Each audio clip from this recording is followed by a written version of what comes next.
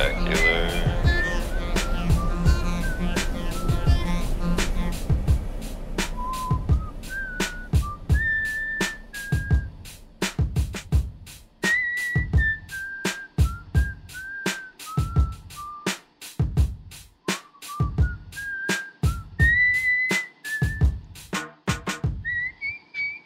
Shafee, this is a podcaster calling you. Shafee, you there? What is the origin of the phrase "son of a gun" in early warships? So this is A. So one or A. Let's say A. A. In early warships, space was limited, and sailors would often sleep between the cannons. Prostitutes and wives would sleep with the men, and many babies were begat as a result. I like the word begat. They were known as sons of guns.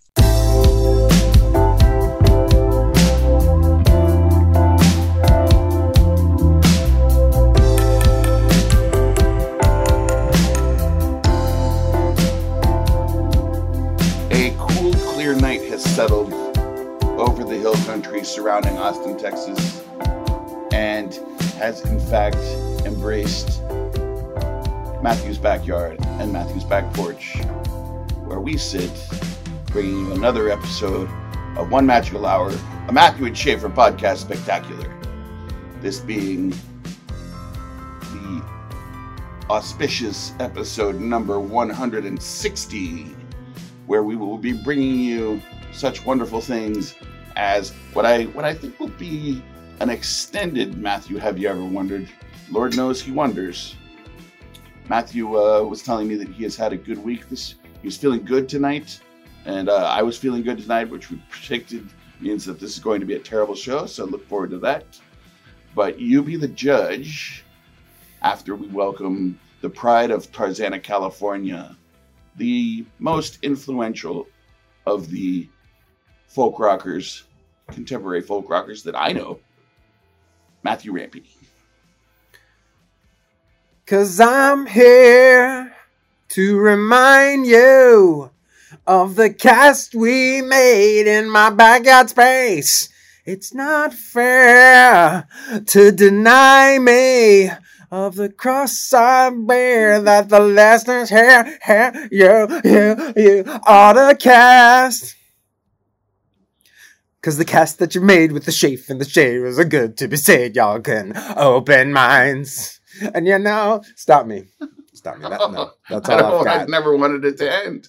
I thought about getting more detailed with that. I think I could have a good time with that, but nobody wants to hear me. I just saw that note you made there. Nobody wants to hear me.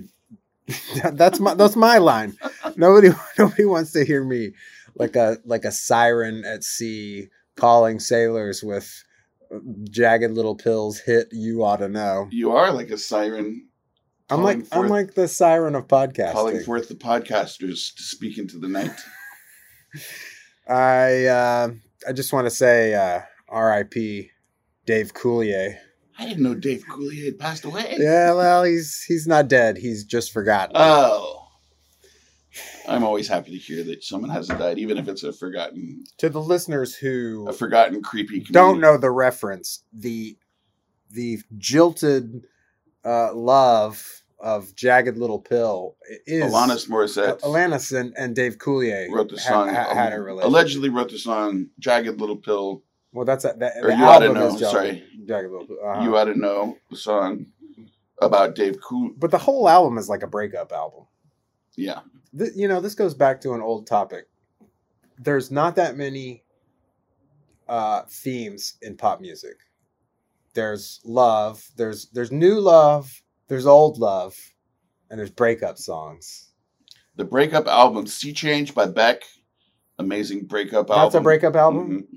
Is that the slow melodical one? I love that album. It's a really good, arguably his best record. I think that the breakup song is one of my most favorite. Tay-Tay's breakup record is arguably her best, I think.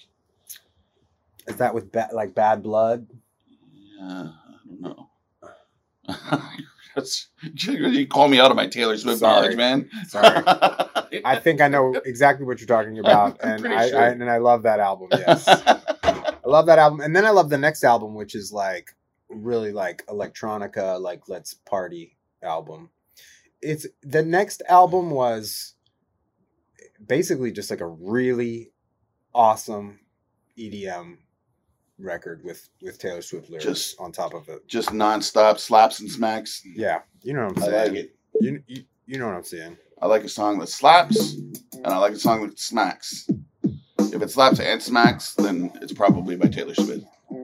A breakup album that I think was not very good, Hayes Carl. I was like, I don't know. or sorry, it's not that it wasn't very good. It was. I think it was just fine. The songs were written well. They were performed well. It's just he's already so subdued, he didn't need to take it it down just a notch. takes you go down there with him and you're just like, I remember like him performing those songs, and I think he was pretty busted up about the whole thing, Well, and that what you're talking about back in Hayes Carl, that's like luxuriating in the melancholy of it, right?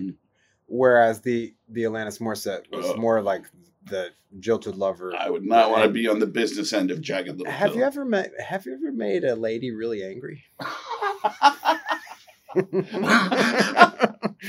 Let's definitely not talk about that on this podcast. Okay, that's not like a segment. That's for I my was working on or therapist, anything. Not for the good people of One Magical Nation. Although I think there might be some angry ones listening to this. Did you find a therapist? Oh no, I still no. Okay, all right. Well, I'm still speaking recommending it. Metaphorically, yeah, I know. I need to do. I was talking. I have you guys. I have One Magical Nation. I was talking to my shrink. This is not therapy. I'm telling you, maybe it's the illusion of therapy. You wouldn't let me. You wouldn't let me blow off the subject matter of girls I've angered. So let me quickly. say that it's therapeutic. No, I don't want to go back to that subject. I want to talk about therapy for just a second. I've been with my therapist for 6 years now. I've been doing cognitive behavioral therapy for 6 years, and I'm feeling much better. Good. Yeah, highly recommend. Tricky part is finding somebody you want to talk to. I don't mind talking to anybody. And, this is stupid, I know. And it's very, it's very unhelpful for me. But, there's just things in my life that I know I have to get in order. Yeah. And I don't need a therapist to tell me that. And I'm like, Schaefer, you have to do those things before you can go see a therapist. You got to get the basic shit in order before you go to therapy. I know the therapist is supposed to. But what if that could work the other way around? Yeah. No, I know. I'm not calling you out on the podcast. Right. No, it's something that I know. It's something I've been talking about to lots of people. I know especially my brother and sister-in-law, but all my close family, they would feel better about everything if I just did it. Yeah. All right. Well, that's an ongoing thing. We'll revisit that. If you do get in with the therapist, let us know here on the podcast. Commuter Rail. Yeah. They can actually hear it better than I thought. I could hear it in the last episode. If I make that step, yeah, everybody's going to know about it, I'm sure. Okay. All right. I don't, Listen, let's get on with the show. I'm good at keeping secrets, but I don't bother to keep my own. One thing that I was noticing a little bit about the show is that I tend to be very open, on the show. And you tend to be a little more guarded, And what makes great imaginary radio is being open. Yeah. Oh, you're absolutely right. And there are those moments, like in the last episode, you went on a rant. You took us to this really dark place, and it was compelling. And that's the sort of thing we're trying to tap into. I mean, that we're talking about short podcasts too, and talk radio. But when is talk radio the most compelling? It's when somebody is bearing their soul, getting down and dirty. Yeah, no doubt about it. Yeah.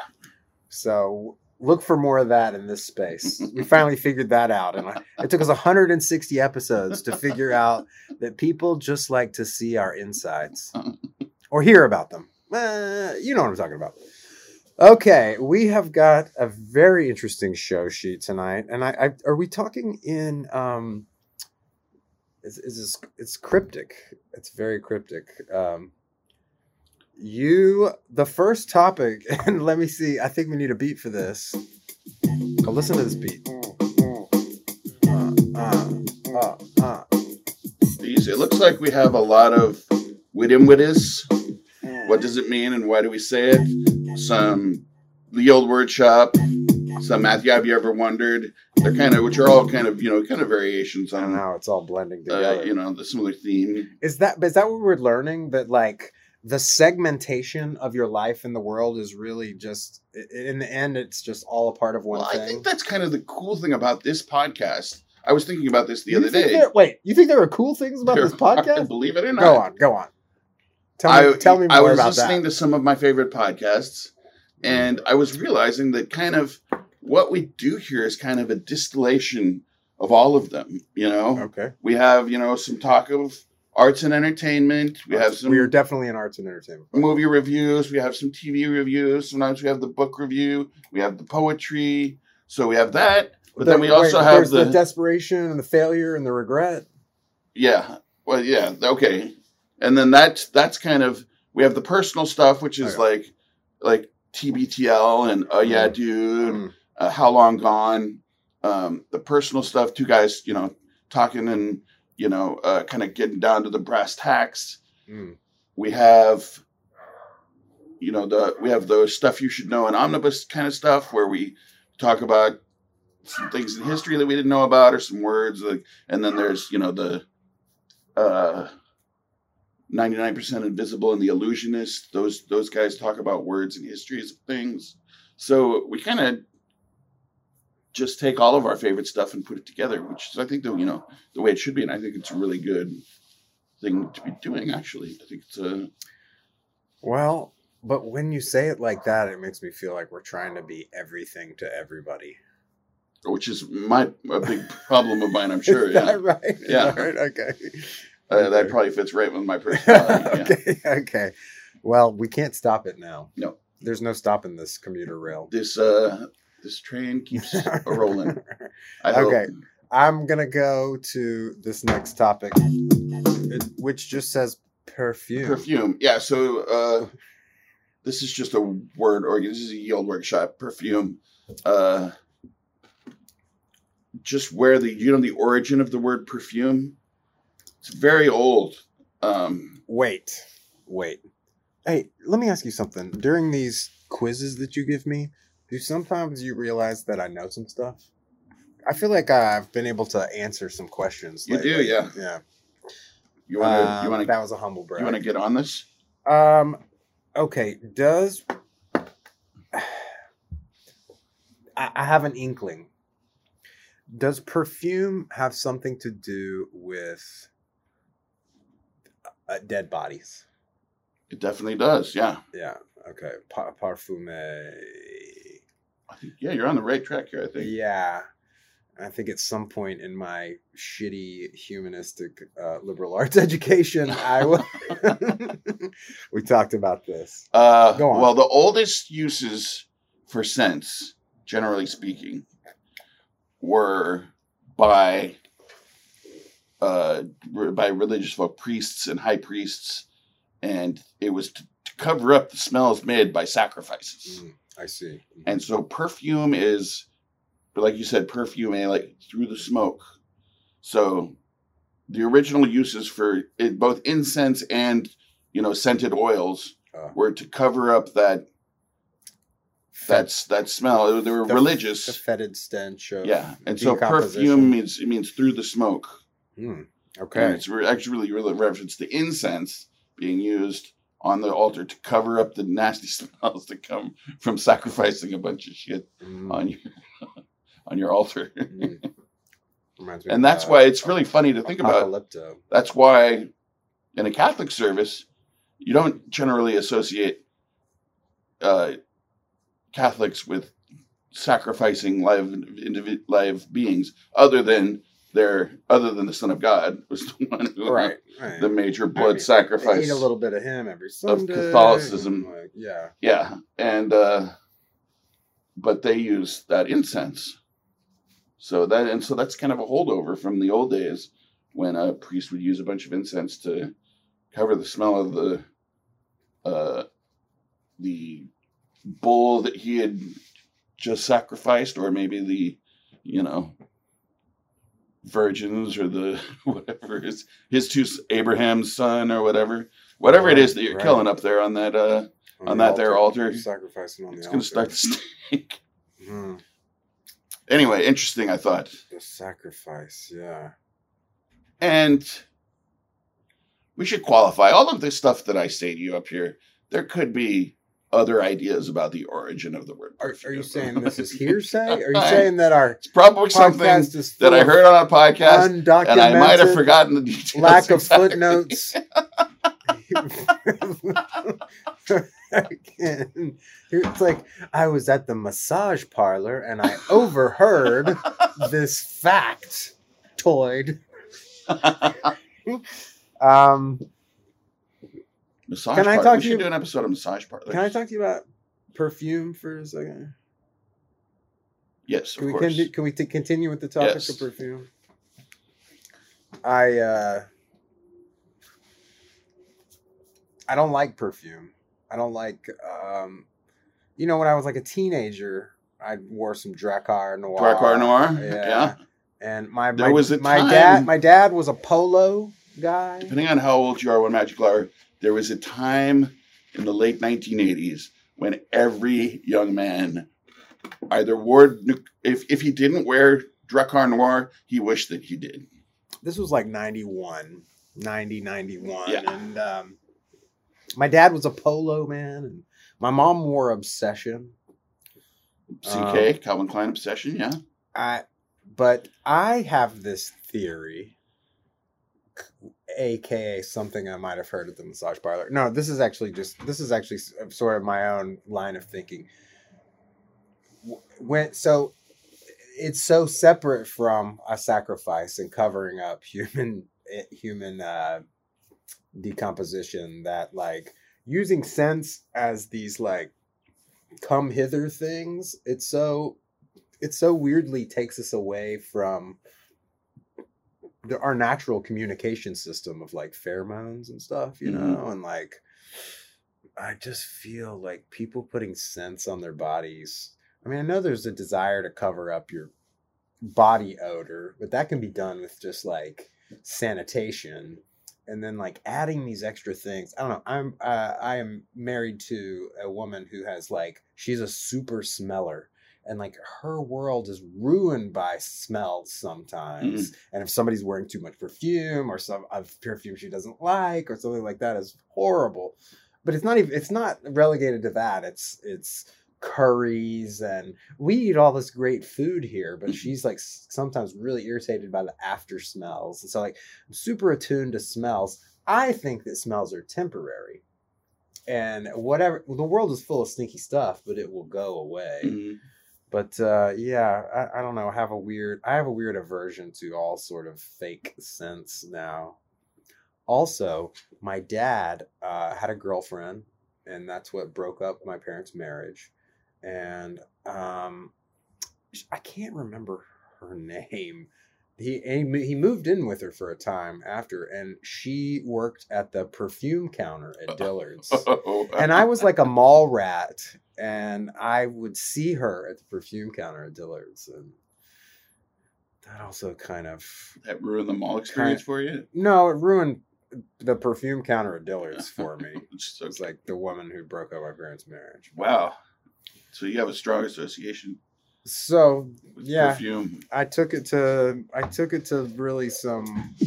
I kind of like your dad. I had Polo cologne, which my grandmother got me when I was. Wait, I thought you were going to say kind of like my dad. Many a relationship has been broken up in your life because of perfume counter girls. I've never dated the perfume counter girl of any super mega store, department stores. Dillard's. Department store. South Plains Mall. I have spent some time at the South Plains Mall Dillard's. 1988. I didn't get there until 1990 or so. Fair enough. I got there as soon as I could. Yeah. My grandmother got me an electric razor and some Polo kind of cologne aftershave sort of thing, but I never really wore it. I liked the smell just fine. I just, and it wasn't something that I did. I didn't wear. Wait, an electric razor? Yeah. And I ended up using metal razors. I never could get my face to adjust to that electric razor thing. No, it's not good for your face. It gives you ingrown hairs. Go on. So, but I did give it a try, and at the time I wasn't really growing a lot of hair either, so it wasn't a big deal. I think what happened was I was staying when I used to go visit them in Edinburgh, Texas, down in the Deep South. I would stay in my dad's old bedroom. Oh. And it had its own bathroom connected to it. And I found some old razors in there. And so I think I tried shaving just for fun. And, probably didn't do a good job of cleaning up after myself, and maybe probably didn't do a good job of shaving. So it became clear to everybody that I was experimenting with this. And I think that's what I know. My dad was a little bit like, "Hey, Mom, I'm supposed to get the kid his new razor, Yeah. I remember him specifically talking with my aunts and my grandmother. We were all sitting around the table, and he was like, there's going to be he's going to be growing up, and all the guys are going to be talking about when their dad bought them their first razor, and he's going to be like, my grandma got me my first razor." And everybody kind of laughed about it. Oh, that really burst his bubble on that. I remember my Aunt Kim projected said, you could tell her that event. My grandmother also was really cool and drove a Porsche. And she was, but she definitely was not afraid to step in where she felt like she needed to step in. She's a very powerful German lady. Oh, yeah. But amazing person, Helen Hall. Loved her very much. Nana is what we called her. But to Helen. I'm delighted that this this tangent took us there to remembering Helen. But back to the scents. There was one time in my life that I bought some cologne and I wore it. And it was when Gap, it was either our junior year or senior year, so 93 or so. Okay. They released these what do you call it? I don't know. You're gesticulating. And both sexes or all sexes. Unisex. I guess it's unisex. That's what they used to call it. Scents. It might be gender neutral now. Yeah, gender neutral scents. They were really interesting. I can't remember. There were 4 of them, and they were kind of like earth, air, water, Okay. But there was one that was just fresh cut grass. Oh. And I remember I was at Gap buying jeans or something, and I smelled that. I was like, "This is amazing!" I love the smell of fresh cut grass. So I got it, and I wore that for a while. But then styles changed, and I didn't. Like I said, I wasn't in the habit of wearing it, but I thought that was pretty cool. I think grunge music came along, and wearing cologne suddenly was stupid. Rightfully so. Okay. Hey, you know what? I wanted to, while we're on Yowls, I just wanted to think about the word oughta. And I don't have the answer to this. Here's a Matthew Ever Wondered from Matthew. Hey, Shafee, what's the what's the deal with oughta? Ought to. Yeah, but when, as I was writing in Google Docs here, it knew that word, that is obviously a completely accepted word. Is that a contraction? Yeah, ought to. Okay. But for some reason, if you put O-U-T, oughta, no, wait, no. It's not just simply that. Look at it. O-U-G-H-T-A. Yeah. But that's not how you spell ought, is it? Oh, okay. Okay. Otta. Why is it just you just add an A? I don't know. Shouldn't if it's a contraction, Contractions of ought to. shouldn't there be an apostrophe in there?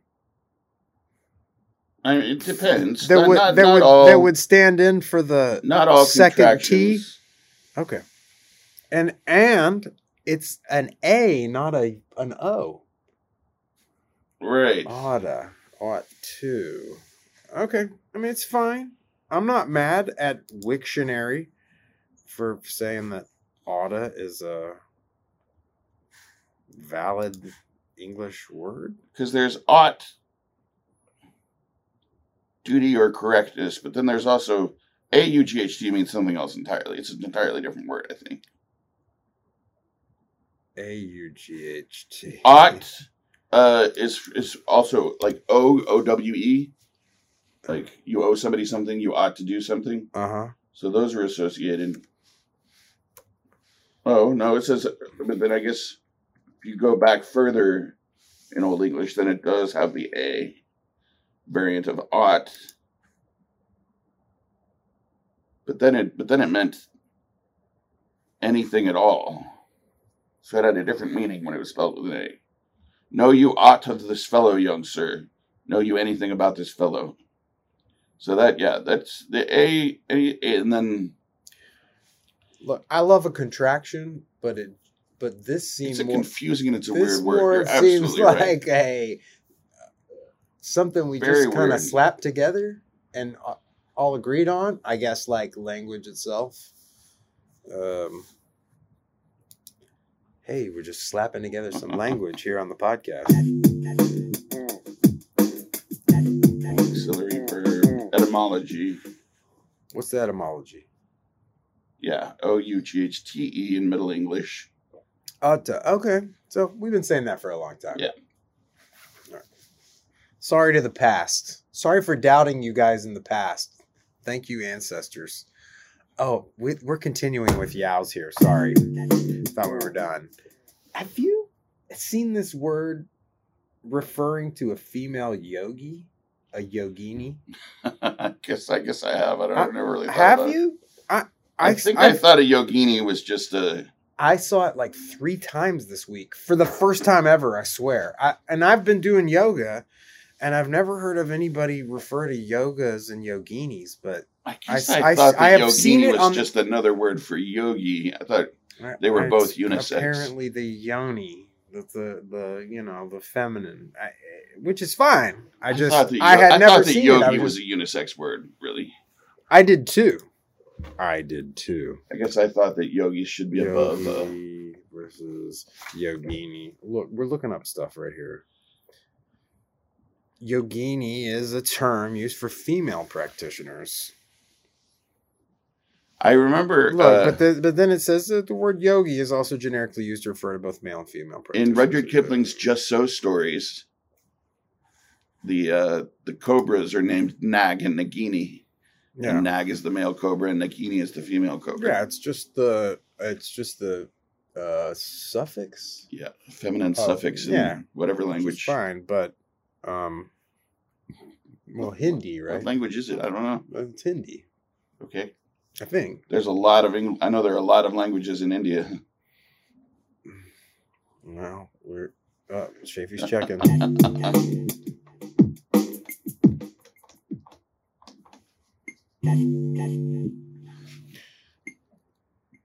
I agree with Brian and everyone else that at first I didn't know how to use the robot, but now I'm using it to demarc sections of the podcast, and it's working fine. Instead of just using it to interrupt people. Sanskrit is the language. But isn't modern Hindi from the Sanskrit? You could be right. Okay. I am woefully... I think I know stuff, and then I come to the podcast, and I start talking, and then I'm not sure. Ancient Indo-European language of India, in which the Hindu scriptures and classical Indian epic poems are written, which many northern Indian languages are derived. Okay. I think that. Hindi is a northern Indian language. Okay.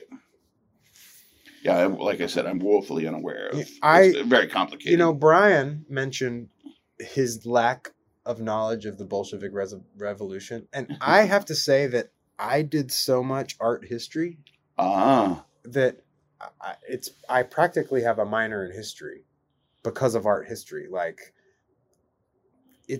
art is the chronicle of everything. Yeah. You know, and so many of the different. There was actual art history classes in the art department, and then I also took these other classes in other departments. Like, I took a Russian literature class. I was going to say everything that I know about Russian history came from Tolstoy. I took a French cinema class. I took this Roman architecture, Greek and Roman architecture class. Like, I took like 3 sections of it.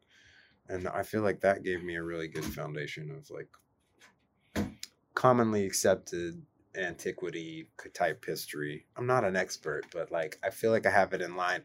Amy's always saying to me stuff like, when was the Viking Age? And I'll call out some dates, and then we look it up, and I'm pretty close. Oh, know? Nice. So, I was going to say, I would do that, and I would be completely wrong.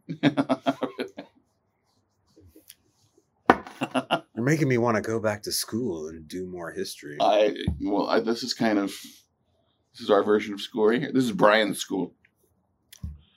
Teaching Brian things. Brian's my favorite professor by far. Wait, we got a few more things on the show sheet. Yeah. What are we doing? What's this episode looking like? We're only like 30 minutes in. Oh, we got plenty more. We got plenty more. Tonight? You got more topics? Yeah. Okay, let's look at it. We got some stuff from Dr. Hall got at us too. Okay, go. Yes, talk to me. Dr. Hall was saying how much he enjoyed you talking about 20-year-olds and how you don't understand the thing that they say anymore. Wow, that really plays into a topic that I wanted to bring up. Oh, good. I think we should do this. And I'm not talking about like the other things that we say we're going to do that we never do. I think we should actually do this. We have a new segment. It's called Interviews with Gen Z. Okay. Like, I know a kid. He's 27. I'm going to get him on here. Is that Gen Z? Can you look up the dates real quick? What are the dates of birth for Gen Z? Oh, geez. Here we go. I suppose we could talk to millennials, but maybe we should just say people that are at least 20 years younger than us. Defining generations. Here's Pew Research. Pew Research Center has been committed to measuring public attitudes. Generation provides an opportunity to look at Americans both by their place in the life cycle, their young adult, middle-aged parent, or retiree, and by their membership in a cohort of individuals. I didn't ask for your life story. Who were born at the same Give me some time. numbers. Millennial. This is like the Viking Age thing. So I think that here's what I look. Maybe you're getting to it, but I think that Generation X is like 74 to 85, and then millennials are like 85 to like 97. That is very close, Matthew. And Pew then Research Gen says Z is like a kid that's born in 1998 and since then, right? Or just Columbus and close. I don't know from that, but you're very close. Millennials, according to Pew Research, from 1981 to 1996. Okay. Born, obviously. Yeah. Generation X is born between 1965 and 1980. So what is Generation Z? Well, Gen Z is from 97 to now. Oh, okay. So that's the new one. All right. So let's see. That's when was 97? 25 years ago? So the millennials I know a kid, are Generation Y. Okay. I know a kid who's who's 27. I think we could interview him. By all means. But I increasingly find myself in places, especially the gym, where I feel like the oldest dude in the room, you know? And I'm fascinated by it. And I'd like to explore all of the urban legends about old people from a Gen Z perspective. Like, what do they think about Gen X and older? And maybe they mistake us for boomers, and that'd be funny.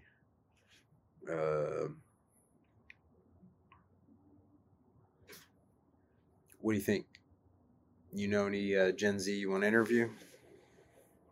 You got any Gen Z pals you want to get on the podcast? We can find it. 20 things 20-year-olds don't get. This is a Forbes article. I started Doc Stock in my 20s, made the cover of one of those cliche 20 under 20 lists, and today I employ an amazing group of 20-somethings. Call me a curmudgeon, but at 34, how I came up seems so different from what this millennial generation recites. So this is a curmudgeon talking about the millennials, but he's only 34 years old. This is a curmudgeonly millennial talking about the generation under him. 34, yeah. I just read it. Time is not a limitless commodity. I rarely find young professionals that have a heightened sense of urgency to get to the next level. Interesting. Okay. I don't know if I agree. I don't think that you should be all hung up on time, and I think everybody has more time than they think they do. I think people get too wrapped up in the fact that time's running out, and it stresses them out, causes them to lock up and not just do the things that you want to do and don't worry about the time. I mean, maybe he's talking about like in a work setting. Okay, maybe so. This is Forbes, so yeah. This is not a certain alacrity and urgency to get things done when somebody has a task for their employer. Yeah, this is definitely, and keep in mind, this guy did say he was a curmudgeon, and he is very curmudgeonly. You're talented, but talent is overrated. Congratulations, you might be the most capable, creative, knowledgeable, and multitasking generation yet. As my father says, I'll give you a shit medal. Unrefined raw materials are simply wasted potential. There's no prize for talent, just results. I think this is a little bit tongue-in-cheek. Okay. Like this podcast. We're more productive in the morning. During my early years, I prided myself on staying at the office till 3 a.m. on a regular basis. I thought I got so much work done in those hours after everybody else was gone. But in retrospect, I got more menial task-based items and not the more complicated strategic planning. It's best to do that early. I think it's anything that you really want to do and you really want to focus on, it's best to do right when you wake up. Yeah. Whenever that may be. Right. And then he says, pick up the phone. Social media is not a career. I think that history has proven him wrong on that one, unfortunately. I don't think it's necessarily a good thing, but there is definitely social media careers out there. Pick up the phone. Stop hiding behind your computer. Business gets done on the phone and in person. Yeah, so he is definitely coming from the perspective of, a high-powered businessman trying to get things done, right? When the internet goes down, don't stop looking so befuddled and pick up the phone. How do you feel about that?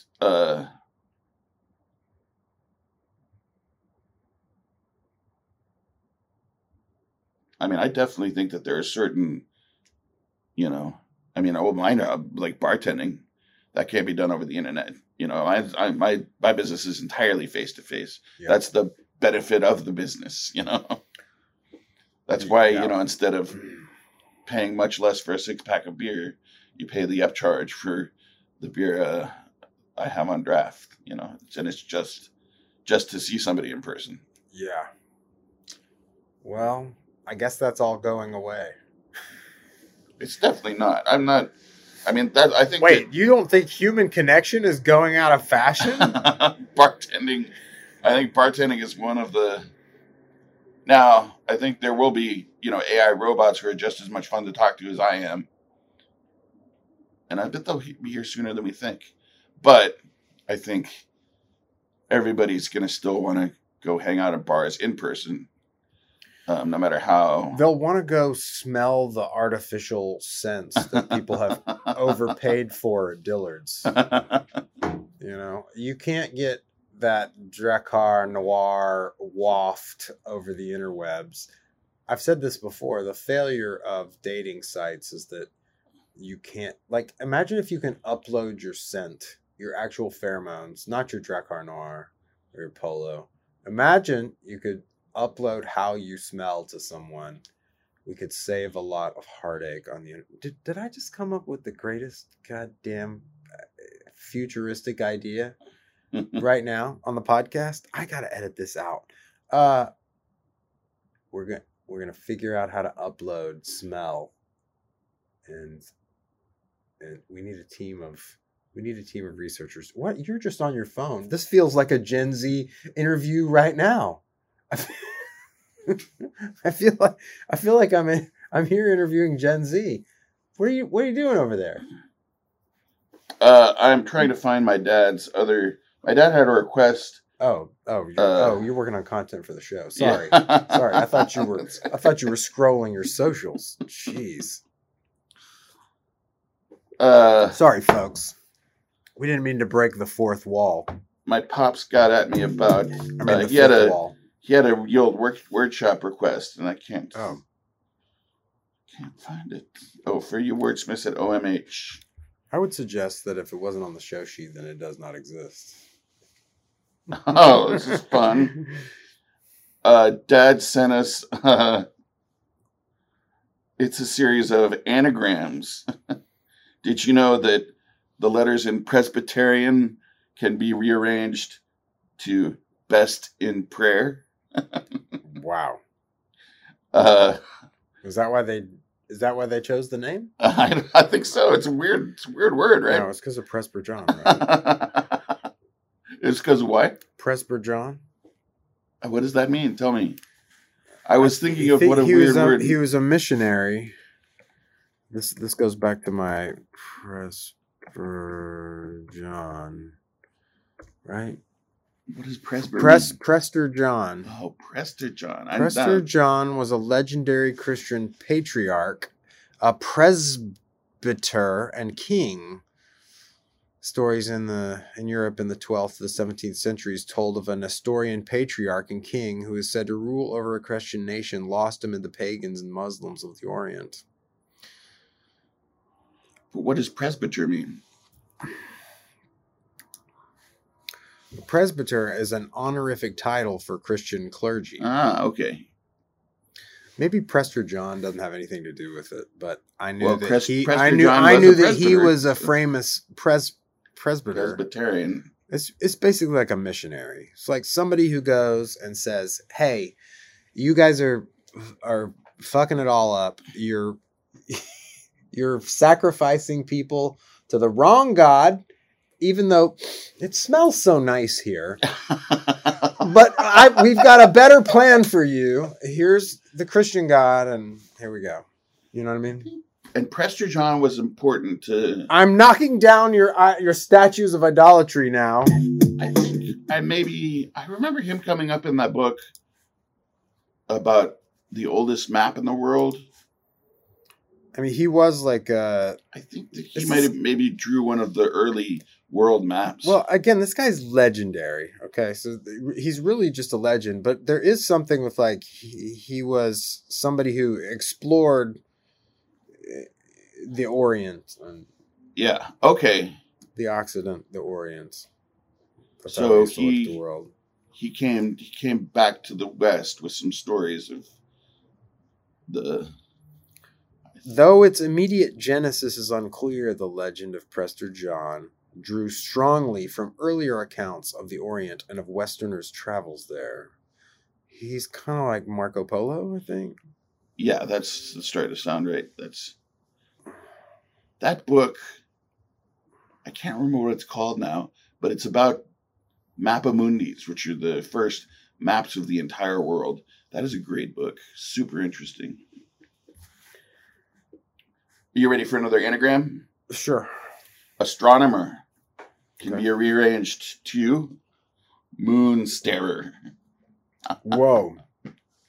Is that, wait, that's making it seem like that's on purpose. This is a good one. George Bush can be rearranged to the phrase, he bugs Gore. He definitely bugged him when he stole the election from him. Hot take. Hot, very out of date. Give me take. another anagram. It's blowing my mind right here. The Morse code can be arranged to here come the dots. Whoa. Oh, this is a funny one. Mind blown. Dormitory. Okay. Dirty room. Whoa. Definitely been in some of those. I know. Go ahead. Wait. Slot machines. Yeah. Cash lost in me. Whoa. See, this makes it seem like there really is a grand design. Oh, whoa. Speaking of the Bush-Gore election results can be arranged to lies, let's recount. Right. That hits a little too close to home. You know, there's people out there who can look at a word and scramble it up. I don't have that power. Amy, one of the founders of Amy's company, Tom Offerbach, they would do a golf tournament each year. And for every entrant of the golf tournament, he would scramble your name and you would get a name tag that was it wasn't always an anagram that made any sense. But your name would be scrambled up. So sweet. Here's a really good one too. 11 plus 2 can be rearranged to 12 plus 1. That's very impressive to me and exciting. All right. What do we got left? We only got one more thing left. It sheet. says 2 versus 3. Is that one of them where you have no idea why you put that on there? Darn it. 2 versus 3. Oh! I was thinking about... Yes. Recalled. I was thinking about... We have recall. Eventually, we're going to have our friend Zach on the show to talk about his very interesting personal history. Yes. No spoilers. Right. But I tried to get him to do it today. He wasn't able to do it. And I just thought, man, isn't it amazing? Like, you and I can do this. You know, I call you. Right. We say, you know, either yes, I can do it or no, I can't do it. And then I say, well, how about this night? Yes. Boom. It's done. Yeah. As soon as you add just one more person, it becomes fucking impossible. Or at least difficult. The difference between 2 and 3 just instantly is total breakdown. That's how it is with marriages. And it was throuple is so difficult. Well, it got me. I don't know how those polyamorous folks do it. I don't know. I have a friend. Hey, get at us. I have a friend who's polyamorous. If you're out there and you're poly, I'm like, talk to us about how do you possibly have the time for more than one girlfriend? I don't know. But it's really cool. Like, they hang out. Like, they'll come in like 6 of them, and it's, you know, every one of them is dating 2 other people, and you know they'll have. It looks like so much fun. They have, you know, and they're ethical about it. They're healthy. They take care of each other. You know, right. It's pretty cool, but it just seems. I'm not looking down on that. I'm exhausting. Just saying it seems difficult. Exhausting and expensive. This could be one of the topics in the Gen Z interviews, I think. So yeah, but then like, how do bands exist? You got to get 4 people to meet for how do movies get made? Oh, forget about it. Forget about it. Pretty fascinating to me. And perhaps finally, I want to tell you about a conspiracy theory I have. Finally. It seems like we talk about a conspiracy theory on every episode. Go ahead. Yeah, add this to your list. I was thinking today, how old is your vehicle? I'm driving a 10-year-old vehicle. 10-year-old. See, I think it's about 10 years old. I was just thinking, because my The Lincoln ran out of windshield wiper fluid. Okay. And I feel like it does that so fast. And the Jeep that I drove before was also less than 10 years. I feel like in high school, like, our cars never ran out of fluid. I think that big windshield wiper wiper has cranked up the amount of windshield fluid that comes out to make us buy more windshield wiper fluid. Okay, I think there's a lot of factors going on here. I just want to hit a few high points here. When you were young and it seemed like your windshield wiper fluids lasted forever, it's because time was moving slowly. When you're 18, when you're 17, 2 months is a long time. Okay, that's number one. Number two, when you're 17, you don't fucking care how clear your windshield is because your vision is so good. You can see so well. So you're not always like cleaning off the windshield. Okay, there's two things. Three, your vehicle, new vehicles. I think this is what's happening. It's also like what happens with old people. You got to pee more. Your bladder is. I think they have a smaller tank for the windshield wiper fluid. In the new cars, okay. so much space is devoted to yours is a hybrid vehicle. Mm. So much space is devoted to efficiency that things like windshield wiper fluid, it's like an amenity. It's like a tank this big. It used to be like a 5-gallon thing on the side of your Jeep. Interesting. Did you drive a Jeep? Yeah. Yeah. Definitely had more room. You're absolutely right. You could pour a gallon of windshield wiper fluid. So this is very. And one more thing is that the little jets that shoot it out are way more powerful today than they used to be. They used to kind of dribble it up there, which works fine. But now they like. Interesting. All right. So you had 4 ideas about that. What you're in, because I came up with 2, and none of them are the same as yours. Okay, go ahead. Go ahead. Yes. One, and my dad probably has already yelled this at the speaker right now. Uh-huh. He was doing it. Right. Yes. And I wasn't. He was replacing the fluids. But I feel like I was with my parents in the car so much that I would see them do maintenance, I didn't see that happen as often. Where are you going for oil changes now? Okay, so here's the other thing. Yes, oil changes they'll top off it off for you. Yeah. And so 2 theories about that. One, maybe they're not doing anymore because they're upcharging everything. The shrinkflation. Or cars, this occurred to me. Cars don't have their oil changed as often.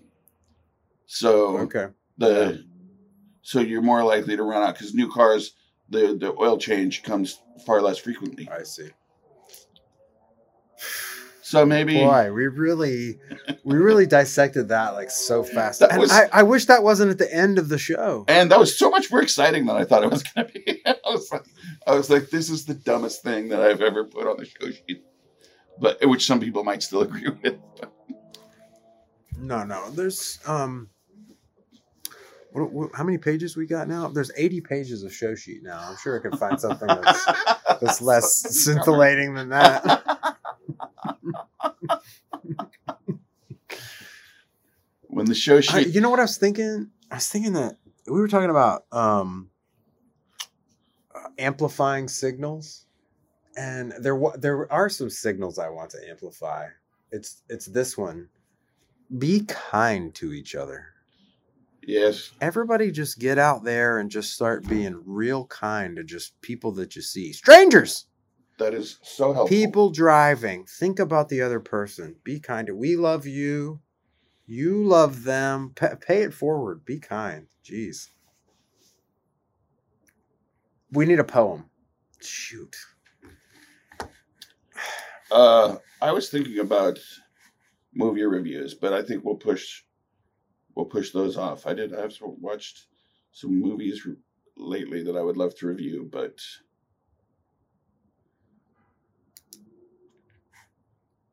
let me find a John Cotter Schaefer Hall.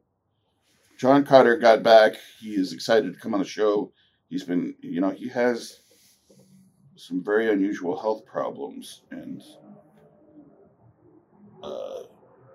that came up again recently.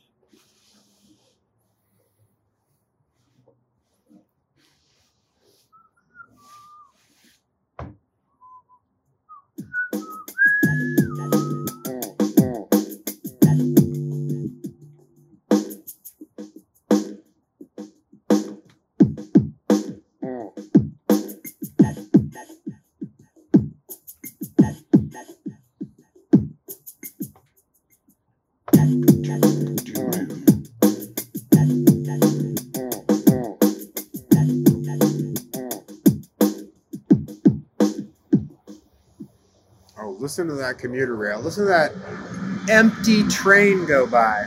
Oh, I saw a dude on that train. This is called... But, I see dead people. Oh, yeah, there's almost never people on the train. Yeah. This is called Neurons with Red. And it's we wrote it about a painting by our friend Katie Karen. Right. Neurons with Red. Breath can't open me deep enough to oxidize the red. A willow underwater, waiting for civil dawn, hoping maybe geometry can help put things back in order. A math for the branches I'll become when the leaves round out my bony winter self. The trees cluster only at a distance. Up close, each stands as stark as myself in this mirror image, this wind-swayed body, this egotistical ghost of stiffening capillaries, this creature of reach. That's a John Cotter poem? John Cotter Schaefer Hall, co-written. I feel like that complimented the show as good as any poem ever had, with the bones and the egos. Cool. All right, we love you, and the poor the choices, the sweeter the wine.